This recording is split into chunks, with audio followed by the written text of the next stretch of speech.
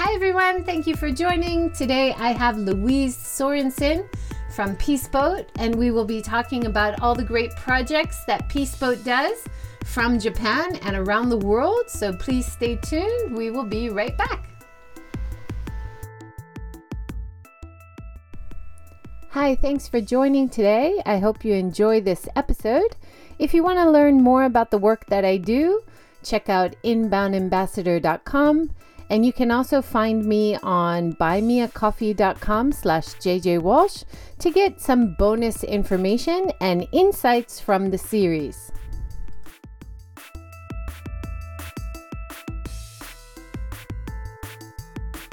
Hi everyone, thanks for joining. This is Seeking Sustainability Live number 199.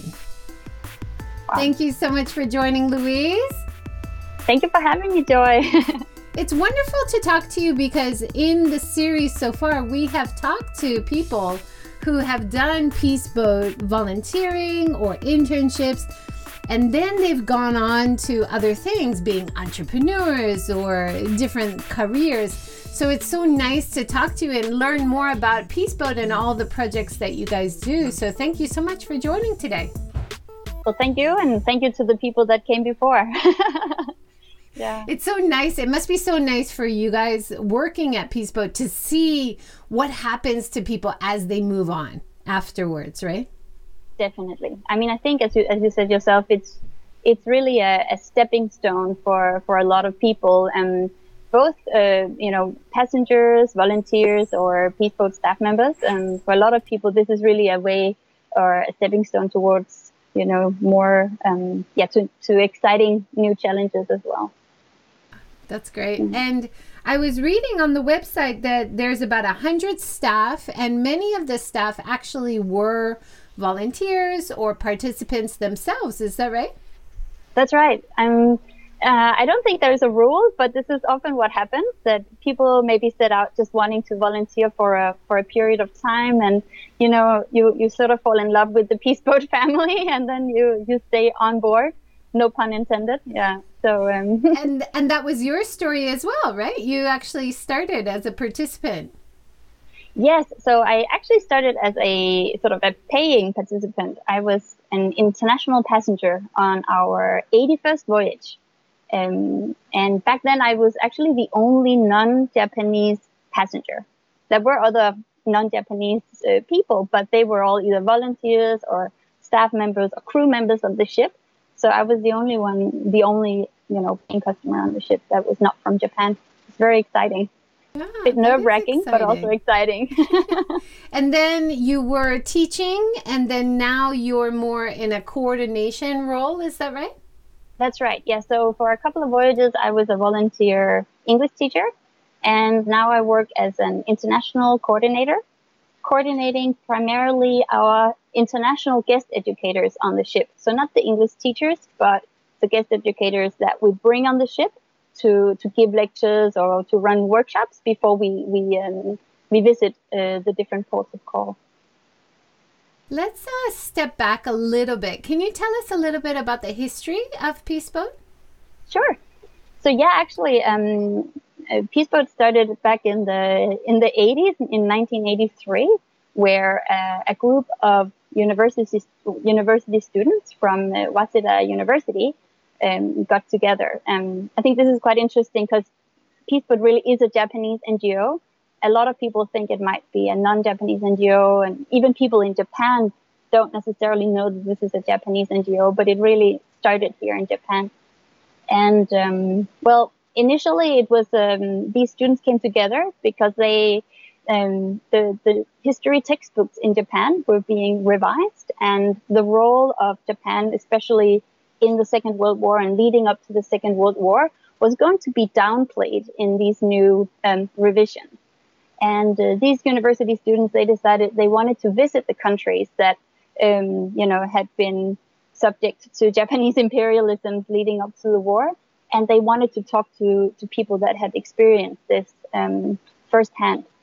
And they chartered a ship, and in a way they set out thinking it would be just a one-off, and they visited different places. But when they came back, they realized that there was still a lot of interest and more people wanted to do this. So they set up a second voyage, and yeah, the rest is history. It's really interesting, and that's really connected to what I was watching in the videos or learning about more recent programs even. It's really about peace building, but also building empathy and understanding with people in other cultures and other countries.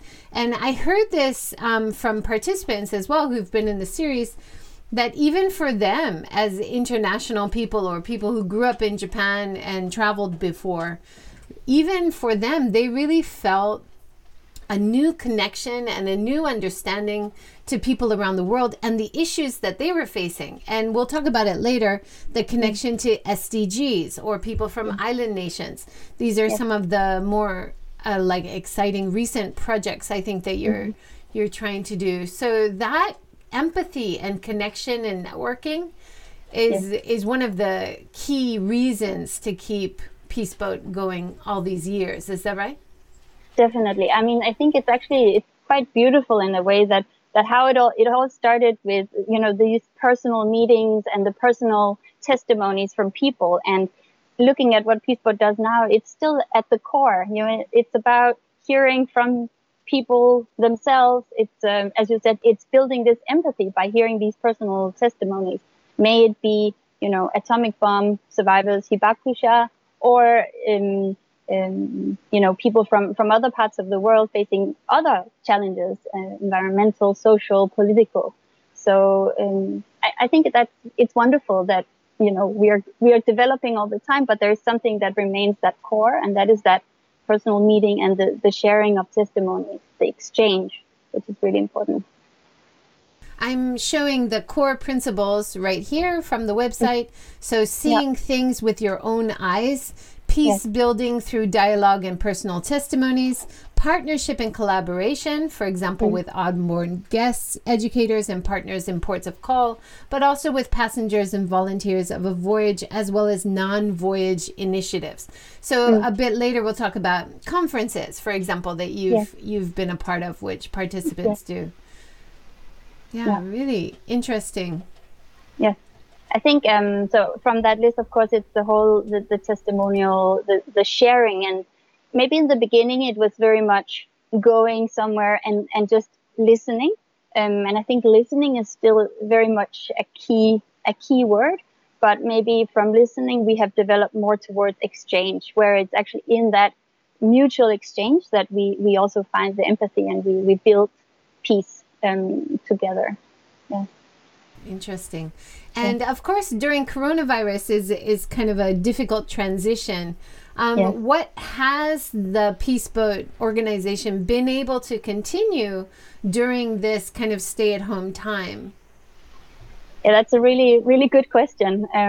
Obviously, as an NGO that does not really receive funding apart from when we conduct voyages, suddenly for about a year not being able to, or more than a year actually, not being able to conduct voyages is pretty is pretty critical.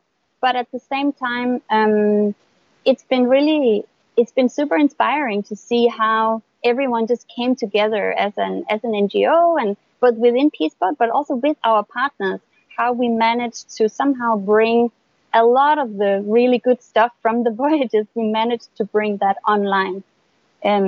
We conducted 2 global voyages online, where we checked in with people around the world, partners around the world.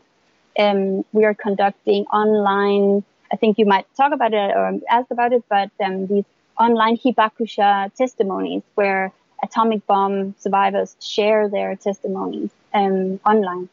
And actually, in some ways, through these online projects, I found that we sometimes reach people that we would not otherwise reach just through a regular voyage, or we are able to connect partners that we meet when we go to that particular country or to that particular region.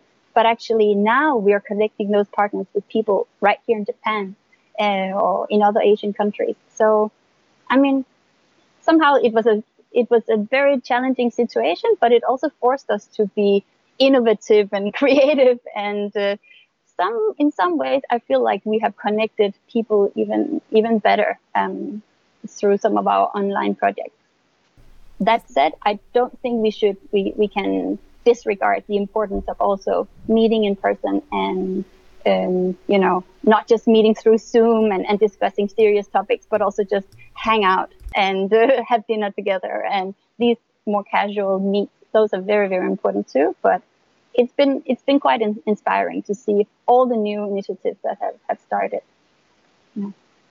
Logistically, how long would one of the tours or one of the voyages how long would they last? A full global voyage is around 3 months. But then in between these global voyages, we also have shorter voyages, which can be from a week, for example, around New Year's. We can have a New Year's voyage that is maybe a week, or Golden Week, this special holiday week here in Japan. But or maybe slightly longer, like a month. We've had sort of an Asian voyage that lasted about a month. But a full global voyage is about 3 months. Yeah. And it doesn't feel like it though. showing pictures. Of course, every picture of a voyage, you have so much interaction. You have people doing presentations on stage, and then you have volunteer activities or you going to farms. But everything is tight groups, people together. So of course, this is not possible during coronavirus, and this is not really possible to transition to online only, like you said. So let's hope the vaccine can get out and things can go back a little bit, start again. Do you have a plan, like for the next stage, like maybe less passengers or more social distancing? Are you guys planning for this? Yes, I mean, actually, we've been planning for this for the past year. Ever since the pandemic started, this has been sort of the main topic of conversation, I would say. How can we conduct voyages, in a safe way? And we've actually chartered a new ship because of this, Pacific World, which is a much larger ship. But we are not planning on, as long as there is still a risk, we are not going to, fill the ship to full capacity. We're going to enable more space between people, and of course we're also going to make sure that everyone gets tested and so on before we even set sail. But I mean, yes, it is definitely something that we take very, very seriously. We have to, not just on the ship, but we are also visiting ports of call where we have a responsibility to take care and to be careful. Yeah. Now it looks like you have so many key collaborators. Can you talk about some of the networks that you work within United Nations, for one? Yes. So Peaceboat is a campaigner for the SDGs, the the Sustainable Development Goals, and we work quite closely with the SDGs Action Campaign. We participate when they have their annual, Global Festival of Action for the SDGs. We have given presentations there and run workshops there as well. So the SDGs is really it's a key word in our programs as well. We keep that in mind. Yeah. The interesting project called Against the Tide, talking with people from island nations. Can you tell us about that a little bit? Sure. We have several youth programs within Peaceboat. One is called Youth for the SDGs, and which is mostly coordinated by our partner organization in the US, Peaceboat US. And then we have a program called Ocean and Climate Youth Ambassador Program, where, as you said, we bring, originally it was youth from small island nations. They joined the ship and discussed different issues related to climate change and ocean conservation. Nowadays, we've sort of expanded the program a little, and now it's a little bit broader. It's youth from areas affected by climate change. So you don't have to be from a small island state, but a lot of the youth are, of course, still from small island states because they are, some of the most affected areas of climate change. Mm-hmm.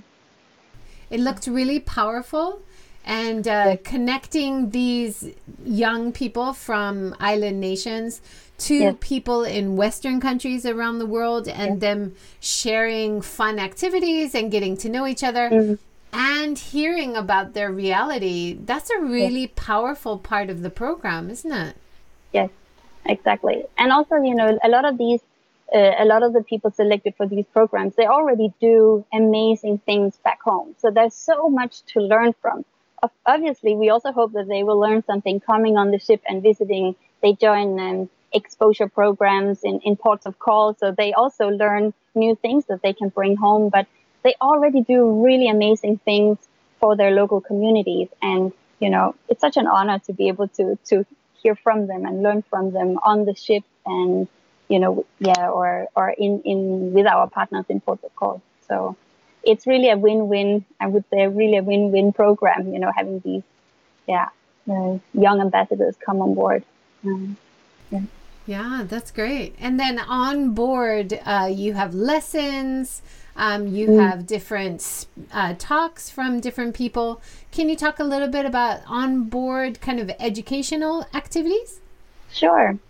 So yeah, it's very interesting, this program on board. I think if people saw, a schedule of just one day, people would think it was the schedule for like a week or a month or something. There's so much happening at the same time. So we have multiple venues. I guess it's kind of like if anyone here in Japan knows Fuji Rock Festival, where there are multiple stages and concerts happening at the same time. This is Peace Boat, very much so. You have lectures from guest educators. Maybe you have workshops. But there are also more social activities. There's a lot of physical activity, dancing, exercising. So bringing people together through music and dance and sport. That's really important as well. It's not just to exercise. It's also really a way to bring people together, especially because we also have people on the ship that don't speak the same language. So being able to do something that does not necessarily involve speaking the same language, I think, is really, really crucial.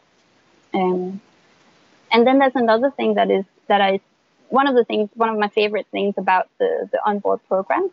This is something we call them self-organized events. And these events are actually events organized by passengers.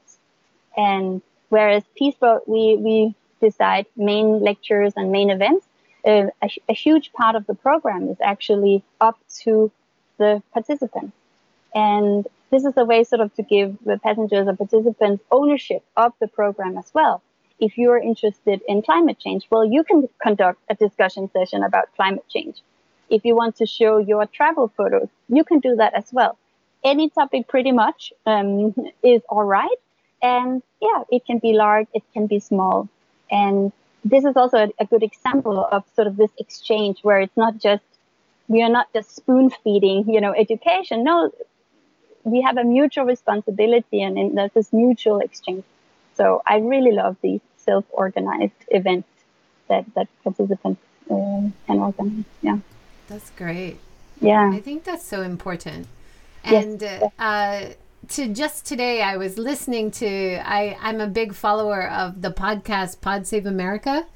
And they were talking about ignorance versus evil. That ignorance is something easy to fix because you can educate. You can get people exposure to what they're ignorant about. But evil, there's nothing you can do, right? But when you see the pictures of Peace Boat, you hear the stories from Peace Boat, you hear about people sitting next to a Muslim for the first time, meeting someone well beyond their scope that they would never have even thought about meeting in their life. And their eyes and their experience really opening up, as well as their hearts, and meeting them personally as opposed to just hearing about their stories or seeing about them online. This is really powerful, and this is the reason to continue doing the Peace Boat kind of philosophy, I imagine. Is that right? Definitely. Oh yes, definitely.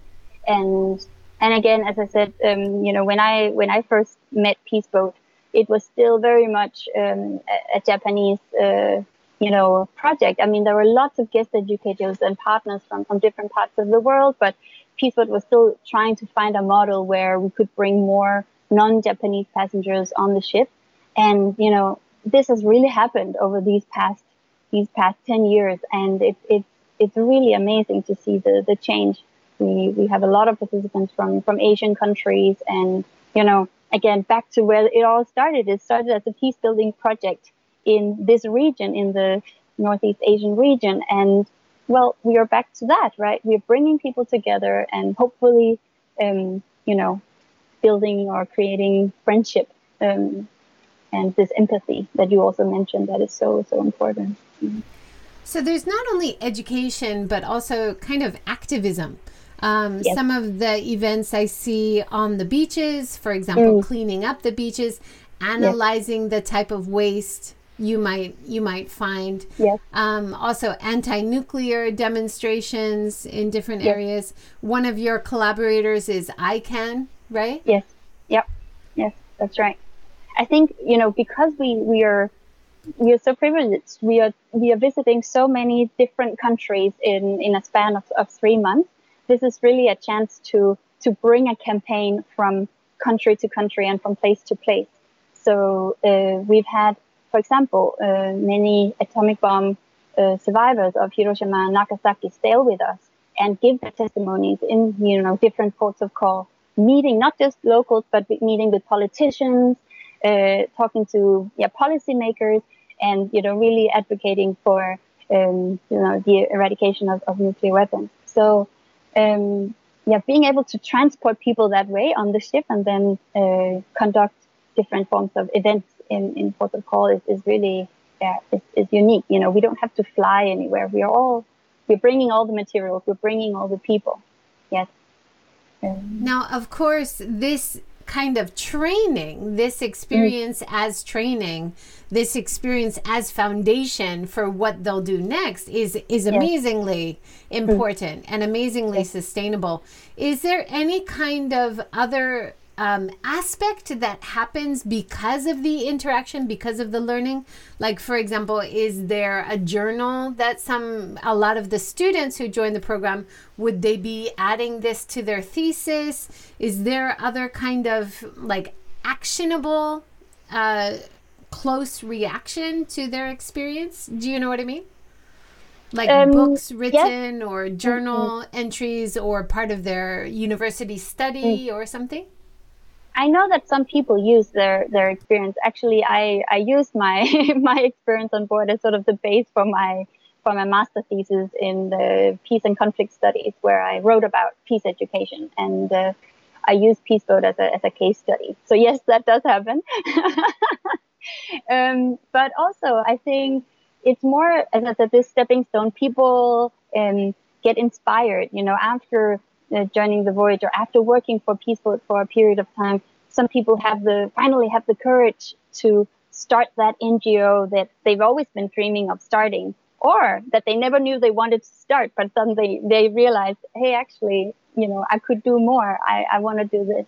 So I think in that sense, it really, a lot of the people I joined the 81st voyage with, some of the younger people, Peace Boat was sort of the first time away from home and the first time leaving Japan, and some of them chose Peace Boat because they thought it felt safer, and then they realized, oh wow, this is so inspiring, I wanna do more.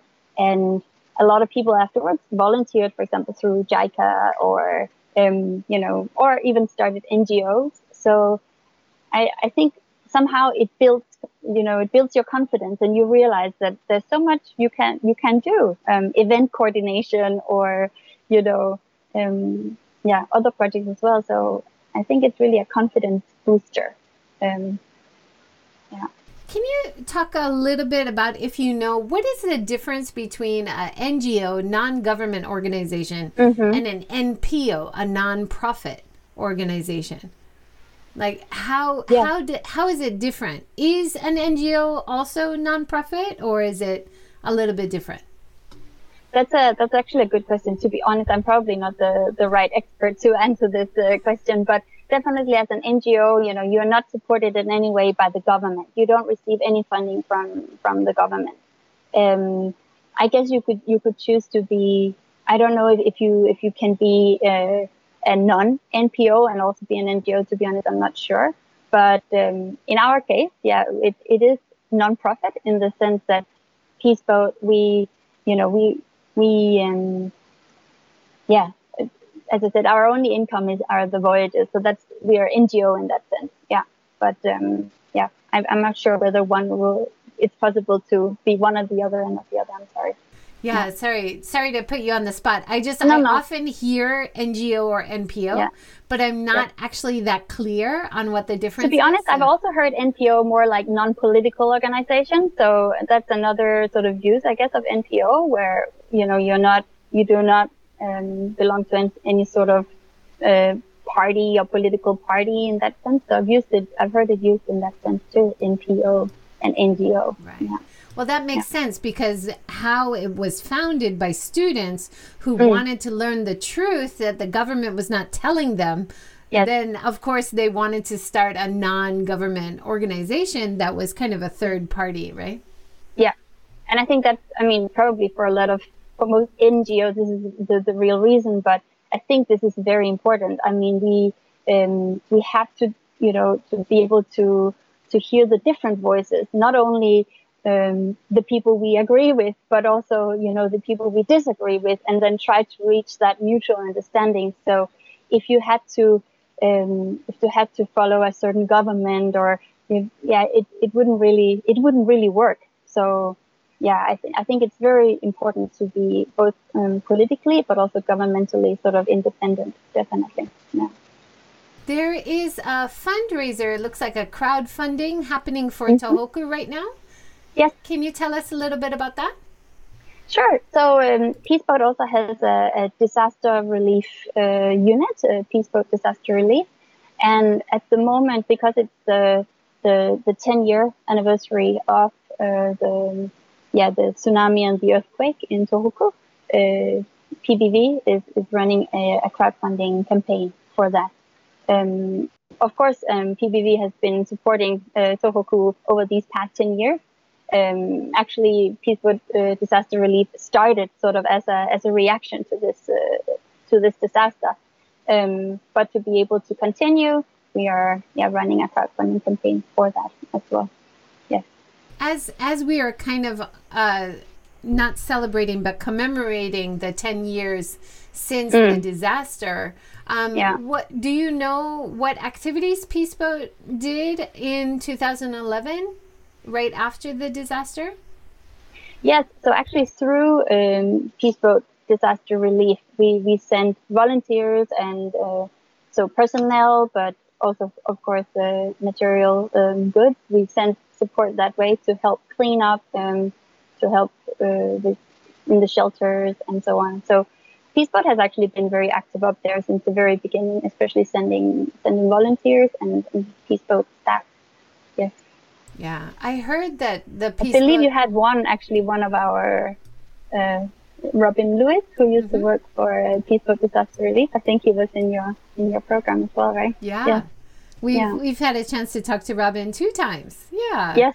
Great. And he's done a lot of work in the Tohoku area, but also starting that amazing My Mizu campaign. Yes. Right? Wonderful. Yeah.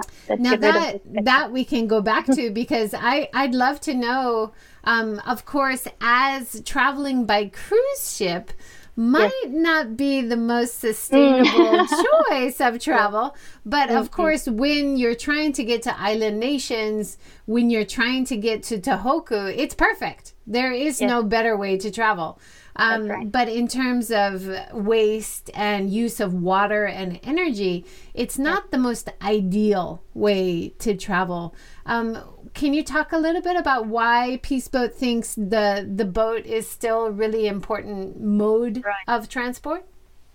Yeah, I think that's a very important question. It's, I think in many ways, traveling is really not that sustainable. We should probably all just stay home. But But in fact, as we talked about before, bringing people together in one space like the ship is really, really unique. And the ship somehow, I like to describe it as a sort of it's a home where it's no one's home court, if that makes sense.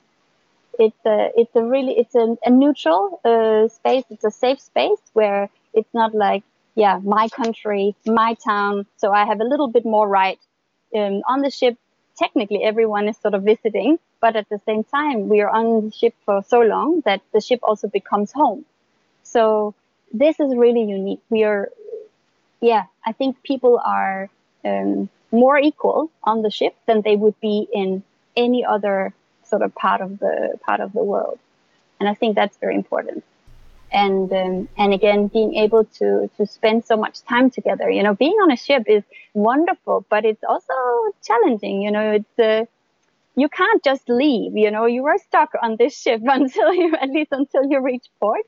So it really forces you to handle whatever issues you might have, and it's tough sometimes, I know, but at the same time, this is really also where all the conflict resolution and the peace building happens. It's also in the fact that you can't just, I don't want to talk to you. I'm out of here. I'm just going to leave. No, I mean, you're stuck with this person. So you might as well continue the dialogue and find that, mutual ground that you deep down want to find.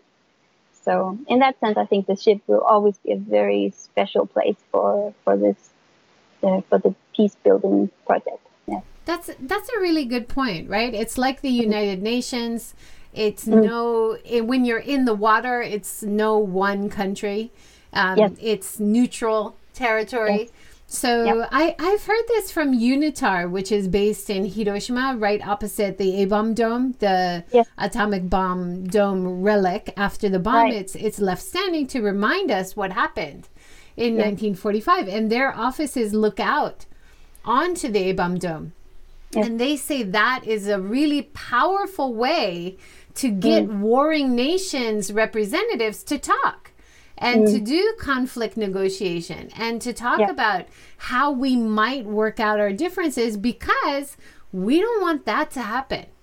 Exactly. Right? Yeah. And I think, like being on the boat as well, you're in neutral territory. Maybe it's easier to talk about differences. You can also talk about the ocean, which is such a huge climate change issue, plastic pollution issue. It's all about the ocean. Island nations, it's about the ocean. And this is something we all share, no matter what country we're from, right? And the thing is, I mean, I don't want to make it sound like, the ship is a prison, because it really isn't. I mean, of course, you are sort of stuck on the ship, but at the same time, as you said, you have the ocean. And I'm one of those people, like, I absolutely love being on the ocean. I love the ocean. I love sailing. And when things are tough and you go and you look over this vast ocean, you don't see land. It's really soothing. So I think that also does a lot of good for people. You get that grounding, even though you're on water. And of course, seeing this beautiful, beautiful ocean every day, it also reminds you that we have to take care of it and we need to protect it, and that it's very, very special. And then I one more thing. I think it's often said, but I remember one guest educator that actually said this in a lecture, and it made such a big impression on me. He described how normally we've seen the ocean as something that we had to conquer, or we had to cross to get somewhere. But when you're on a ship, the whole ocean becomes your road. It becomes the thing that connects people. And I think that just realizing that is, just generates an even greater sense of appreciation for the ocean. Because, as you said, there are some places that you can't really access any other way. You have to sail, maybe in a small boat or a large boat, but you still have to sail. And in that sense, sailing just your ship or a boat is really, really special in a way. Yeah. I think also something that very few of us who live in cities are ever able to experience is the night sky. the beautiful stars. Yeah. And then I think it was Nina Cataldo who was a interpreter on one of your trips, and she talks about seeing the northern lights and how amazing it was, right? So these phenomenons. And then for me, whenever I see somewhere where you can see the stars really well, and don't you feel small? Oh yeah. And don't you feel like I'm planet Earth team, you know, like I'm not American or I'm not Japanese. No. I'm a member of planet Earth, and we're all in this together, you know, and seeing the stars and thinking about space, that's really important too, right? That's true. That's very true. I mean, obviously with a big ship, there's a lot of light sometimes, but you can still really enjoy the beautiful sky. And some of the most magical nights are when we actually get permission to turn off most of those lights, and we get to see the black starry sky without sort of any lights on, apart from the most important ones, so that we don't get hit by other ships. But that is impressive. It's really indescribable. Yeah. We have a comment from Mary who's joined in. She said, the crowdfunding campaign Louise mentioned for sustaining disaster relief efforts, even amidst the COVID pandemic, is here. So she's given the link. I'll add the link below as well. Yes. Thank you so much, Mary. Thanks, Mary. Yeah, great. Now, speaking of the ship, there are exciting plans for a more sustainable, more environmentally friendly ship, which I'm very excited about. Can you tell us a little bit about the Echo ship?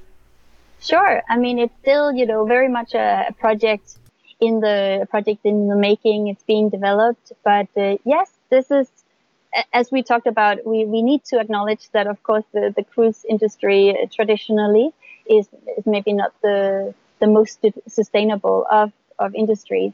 So I think we have a responsibility to conduct our voyages in as sustainable a way as possible. And this Echo ship is a really new, exciting project where we are basically planning to build the world's most sustainable cruise ship, where we can cut CO2 emissions and reuse water and use sails whenever possible. And so there are a lot of really interesting, innovative ideas being put into this new ship. Yeah. That's wonderful. It's so exciting to see the solar panels that are on the ship, the idea of reutilizing wastewater or having a closed cycle for water. Yes. There's so many cutting edge sustainability ideas, and I'm sure it's really hard to decide on a plan, because these kinds of ideas are always developing. So it must be like you have a plan and then suddenly something new and cool and exciting comes along. Exactly. You want to include that too. Definitely. I mean, I'm not one of the people working specifically on this project, so obviously I don't know all the details, but I'm sure that's one of the challenges, like when do you say, okay, enough is enough, or okay, now we made a decision. It must be very tough. I know one of the things, again, I don't know if it's going to be a part of sort of the final project, but one idea was, for example, to have, to be able to generate electricity when you walk on the stairs, or, people walking on the stairs would, so you could, power the lights or something. And all these, as you said, there's so many cool things out there. It's, I can't wait to see what it's going to be like. Yeah, it's really, really exciting. Very exciting. And it says it can have up to 2,000 passengers. And that's pretty normal for your existing ships, right? It looks like you can have between 1,000 and 2,400 passengers at a time. Is that right? So with the Pacific World, this new ship that we chartered, yes, we can have up to that. I think with the previous ship we had, we would typically sail with maybe 800 to 1,000 people, I think. Again, please don't get too caught up in the exact numbers, but something around that. So it's definitely it's a bit larger than what we've done before, but still, yes, it's around the same. Yeah. Well, I think even though the plans have been put off a little bit because of coronavirus, I'm really hoping that this goes ahead. And I think even just talking about it seriously, planning for it, raising money for it, this helps push the industry in the right direction for cruise ships. And if other cruise ship companies see that this is actually happening, that's going to be a huge selling point, that this is more sustainable. Maybe we should do that, right? So it kind of moves the whole industry in the right direction. Yeah, I mean, of course, that's the dream, right? It's, if we can, as you said, if we can sort of inspire others to follow suit, that would be amazing. Definitely. I think we have to, if we want to, all, as you said, all types of traveling, all types of tourism, or most types of tourism, but all types of traveling, in some ways is not great for the environment. So I think we really have a responsibility to do it in the most sustainably possible way. Yeah. I know it's so hard, right? For industries or organizations like yours, the focus is on people. And I often come across this, right? If the focus is on people, social sustainability, quite often the environmental side kind of falls on the wayside, because you can't concentrate on everything, Right. So I understand that, but it's so nice to see that you are integrating education about SDGs and people, because they are so connected. And they do hinge on each other so much. You really can't separate them, right? I mean, you mentioned the Ocean and the Climate Youth Ambassador Program as well, with these youth. And I think this is a very obvious example of how climate, the environment, and social issues are closely connected. So I think I don't think we can focus on social issues without actually taking environmental issues into account as well. A lot of conflicts, a lot of wars are fought because of environmental issues or because of climate change. So it's all connected for sure. Yeah. Absolutely. Why do we go and fight certain wars? Until now, it was because of oil, right? And natural resources. In the future, I think it's going to be about water, or about being displaced because of environmental change. And I know a lot of environmentalists also feel that way. So of course, social impact and environmental impact just cannot be separated. So it's wonderful to see that you're incorporating both. Yeah, I know. I think it's really hard, but I think it's necessary. Yes. I mean, climate refugees is sadly already an issue, and it will continue to be. So we need to consider all of those aspects. Yeah. I'm showing Against the Tide, which is the Vimeo beautiful film that was made about this project and the SDGs and the island nations youth. And I would encourage everybody to go and watch that. It's freely available on the Peace Boat website. We'll link that below. Another really interesting project was the Germans talking about taking responsibility for the past, German students. Can you talk about that a little bit? I found that really interesting. Yeah, we have a partnership with Tübingen University and Berghof Foundation in Germany. And on different voyages, we've been able to bring university students from Tübingen University on the ship. And their main focus is the whole idea of how to deal with the past. This question: how do you deal with the past, especially when, as German students, they have had to deal with a pretty awful past from the Second World War, and then they discuss how they did it, but also how they are still learning to deal with the past in Germany. And bringing German students on the ship, and especially talking and discussing with people from Japan, this is really interesting because, Japan and Germany have had maybe different ways of dealing with the past, but there are also some similarities in the history and in the challenges that they have faced, for example, after the Second World War. So, these discussions are, of course, very, very complex and I'm sure challenging, but it's really, they're very important dialogues to have. Yes. And just like with our other youth programs, whenever they sail with the ship for a period of time and in different ports of call, they go and on study tours or exposure programs where they learn more. They investigate this question more in these different ports of call. So it's very exciting, a very exciting program as well. Wow, that's so interesting. We had a documentary filmmaker, Fritz Schumann, in the series, who was talking about making a documentary in Hiroshima about Rabbit Island, Okunoshima, which is actually where poison gas was made during the war. Yes. And his documentary research took him to people in China because the poison gas made in Okunoshima was actually used during the war in China. So he followed up as part of his film. And he said, as a German, he felt this is so natural. We have to accept what our country did in the past, and we have to kind of own it and be honest about it. And then we can move forward. And I agree. And I think that is often a conflict in Hiroshima, but Hiroshima Peace Park is doing it so well. They're kind of, this happened, it was horrible, we don't want it to happen again, let's move forward. And I think that's kind of the peace boat mentality, right? Like, let's talk about it honestly, let's be transparent, and let's make a better future. Yeah, definitely. But I think Germany is really special in that sense, you know. They have really taken on that responsibility, you know.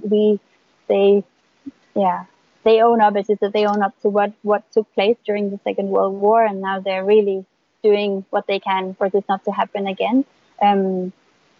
It is, I'm sure it's very difficult, and very much so still in Japan, discussing these topics, and especially reaching some sort of consensus is obviously even more difficult. But it's nice to bring some people on board that, you know, that have been through or are going through that same process. And I think that's sometimes easier than someone from Denmark who is like, it's very easy to stand in front of everyone and say, you should own up to your difficult past. But then you look at Danish history, and we have some black chapters as well, but, you know, nothing that measures up to sort of the Holocaust or, you know, something like that. So it's much better that it comes from German students than from young Danish students in a way. Yeah. And it's so connected to everything, right? It's all about privilege. And if you are privileged, you don't see it, right? And it's only when you're not privileged that you're fighting against it. And people who are privileged find it hard to empathize with that. So in so many of your programs, that helps to bridge that gap. Yes. So that's and it's not really about, you know, casting blame. You know, the whole idea here is that, you know, we don't want this history to repeat itself. So let's learn from it. Let's talk about it. But it's not really about, you know, pointing fingers and saying, you're the bad guy, you're the good guy. No, I mean, usually in war and in conflict, there are not that many, you know, just good guys or bad guys. It's very, murky and gray rather than black and white. So it's never really about casting blame. It's more about, as you said, avoiding that this will ever happen again. Yeah. It must be really hard as a non-government organization to not be constantly political, right? Like to find that middle ground between politics and to try to do good without being too political. It must be so difficult. How could you give us an idea? How is that done? Yes, I mean, I think maybe this is an answer where I should say right now I'm completely answering as Louise, because I do think this is something even within Peace Boat or within an NGO. This is of course always challenging, and people might not agree. I personally think that any NGO is political. You know, we are not party political. We do not support a specific political party, but, you know, we have very clear opinions about certain things. Like actually, March 11th is coming up very soon. As we talked about the 10-year anniversary of the Tohoku disaster. And in that regard, we are part of organizing a global conference against not only nuclear weapons, but also against nuclear power. And obviously, this is a political, in my opinion, again, I'm not speaking as Peace Boat, but this is a political stance. So we have clear opinions about certain issues. But I think in the way where we try to still, move more towards sort of the neutral middle ground, this is by making sure we bring different voices on the ship as well. And when we discuss a topic, we try to discuss it in a nuanced manner, not in this black and white manner. So I think it's important to represent all parties of a conflict if you want to discuss a conflict.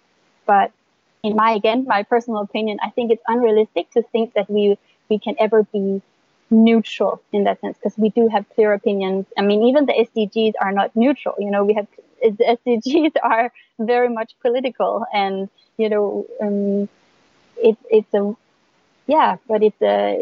not party political. It's more about how we believe that humans should live with one another, and how we believe that how we believe in treating the planet and so on.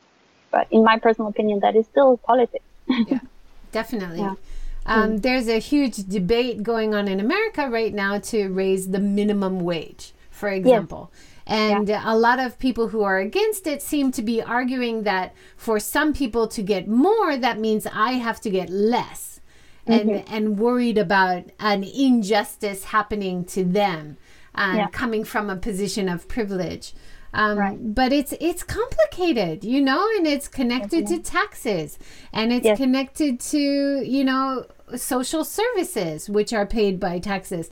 And it's a very confusing situation. And then in this whole age of fake news and the lie becoming like as much news attention as the truth, it's a very difficult world for people to kind of work out. And we don't know what the truth is, and we don't know what the lie is, right? It's so, yeah. Wow. Yeah. Very, very difficult, but I'm happy to see that you're challenging it and making adjustments along the way, and collaborating with lots of good organizations who also have a lot of research, have a lot of research development with scientists and different people around the world, like United Nations. I'm sure that helps a lot. You're not alone. You're collaborating and networking with others. And I think that, understanding that as an NGO, as an organization, you don't need to have all the answers. You don't need to be the one that knows everything before you even study it. I think acknowledging that we can always learn, and acknowledging that we can always change, I think this is what will bring us forward. And that's, as you said, we collaborate with people all over the world, even within Peace Boat. It's not just about nationality, but it's personality, it's age, it's interest. It's so diverse. And this is also a way that we continue to grow as an organization, is actually to learn from this diversity within the organization as well. If we were all the same and all agreed, I actually don't think we would evolve very much. So I think it's great to acknowledge that we can always learn more, and we can always change. Yeah. Absolutely. Just like sustainability, seeking sustainability, we're always looking for the next better option. We don't have all the answers. We're still looking, right? Yes. Yep. Definitely. So if people do want to take part or volunteer or work for Peace Boat, can you lay that out a little bit? How would people, when's your next voyage, or what opportunities are available? So in terms of volunteering, as I mentioned, I was a volunteer teacher. We typically have English and Spanish teachers on board. So this is one way. And you can be from any country. That's a possibility. We also have volunteer interpreters that join the ship. And the volunteer options that we have, people can check our website. There is one point called Get Involved, and people can see. When it comes, if people are interested in becoming, a staff member, that's maybe a slightly more complicated process. But of course, I would say contact Peaceboat and let us know, send us your resume, and then we'll see. Sadly, I'll probably not be the one making that decision, but yeah, of course, we're always interested. And again, if anyone has some cool projects they would like to introduce, they would like us to know more about, they would like to collaborate, again, send us an email, and we would love to look into possible collaboration as well. That's wonderful. We just have 5 more minutes. Can you talk a little bit about the beyond the voyage kind of events or activities that Peaceboat does? Right. So as I already mentioned, here on March 11th, we have a huge global conference to commemorate the 10 year of Fukushima, the Fukushima nuclear power plant disaster. So we often organize or take part in conferences, symposiums, and so on, focusing on, for example, climate change or oceans, or in this case, nuclear issues. So this is something we're very busy with. Then, I mentioned our online Hibakusha testimonies. We have set a very ambitious goal that we would like to conduct online atomic bomb survivor testimonies in 190 countries, and 100 of those we hope to do within this year. So it'll be a busy year ahead. So again, if anyone has ideas for maybe places that would be interested in hosting sort of an online Hibakusha testimony, please contact us, because we're looking for partners, and not just in Japan, all over the world. Yes, so conferences, symposiums, and as I said, also whenever we have the global action campaign for the SDGs, run by SDGs Action Campaign, we often participate with sort of workshops or presentations, or just as participants, because again, we are there to learn as well. So, yeah, that's great.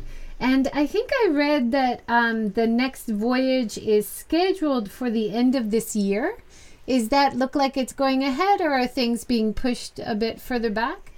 Actually, I mean, for now we are still planning towards summer, actually, August and so on. But of course, it depends on how the situation develops. But with the vaccines rolling out now and so on, it's quite a relief, We've been waiting for that. Yeah.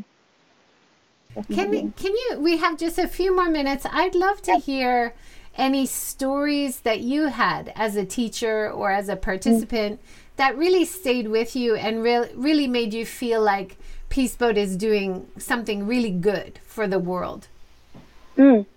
Oh, wow. Like, in a way, so many stories to choose from. How do I choose one? But no, I think one thing that I'd like to emphasize, because it's a question that often comes up, like, what are the type of participants you have on the ship?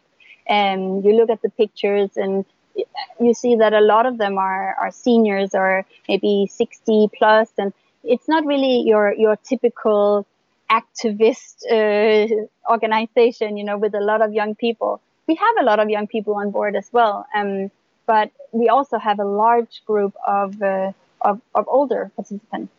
And I think what I've experienced is that there are some of these participants that or even, all of the participants, there are some participants that join at first just because they want to see the world, they want to travel, and maybe they want to take it easy. And every voyage, I talk to so many people that tell me, hey, I was planning on reading a ton of books. I was planning on getting a tan by the pool, and I haven't read a single book. I've been busy running to lectures. I've been busy helping out with this one project. And these stories, for me, this is what it's all about. Because, it's easy to preach to the choir. But when you talk to people that actually joined for a different reason, and they got so excited about all these projects and events that they didn't get to read a single book, then I think we're doing something right. And so those stories every year or every voyage I'm on, they make me so happy, and it's very, very motivating. So. That's wonderful. Thank you so much. Yeah. And I've seen it myself, and anybody who follows this series would have seen it, that Peace Boat comes up again and again as something that was a foundation of someone developing their idea or innovation. And the Peace Boat experience, either as a volunteer or working, sparked something. Not only in their mind, but emotionally, and made them very passionate about helping others and helping the environment. So you're obviously doing something right. Keep it up. We'll do our best. Yeah, and as you said, I think sometimes it can be the new idea that's generated on the ship, but it can also just be building that confidence necessary to take an idea that has been there all along, but to realize that idea. Because I think a lot of people have dreams and they have things they want to do. They just don't feel confident enough. And then, go on the ship, try to, plan an event and be in charge of different projects, and realize you have the potential to do so much. So, build confidence that way. Definitely. Well, thank you so much, Louise. That was wonderful. Thank you, Joy. Thank you for having me. That was great. And you are our last talk before the 200th. Thank you so much. Oh, wow. Congratulations to you as well. Thank you. What an accomplishment. So tomorrow, from 12 o'clock until 3:33, I am doing a 200-minute marathon session trying to talk about the series, tell lots of stories, and wish me luck. 3 hours, 33 minutes. Make sure to have a big glass of water. I will have to have lots of coffee on hand, I think. Yeah. But congratulations. It's been such a wonderful year and a wonderful 200 guests. And thank you so much for being a part of it, Louise. No, thank you for letting us be a part of it. Thank you. Thank you. And keep up the good work, and best of luck getting back to voyages and different kinds of events, even while we're in coronavirus. Please take care. Thank you so much. Thank you, much appreciated. Thank you. Thank you, everybody, for joining and for your comments. Maki has some applause at the end. Thank you, Maki. Everyone, have a good day, and please join me tomorrow as I recap the year's 200 episodes from 12 o'clock noon Japan time. Take care, everyone. See you. Thanks for joining us today, and a big thank you to Hiko Simon via SoundCloud for the royalty-free background music that I use in all of my Seeking Sustainability Live talk shows for the background music. Thank you so much. Thank you all. Have a great day. Take care.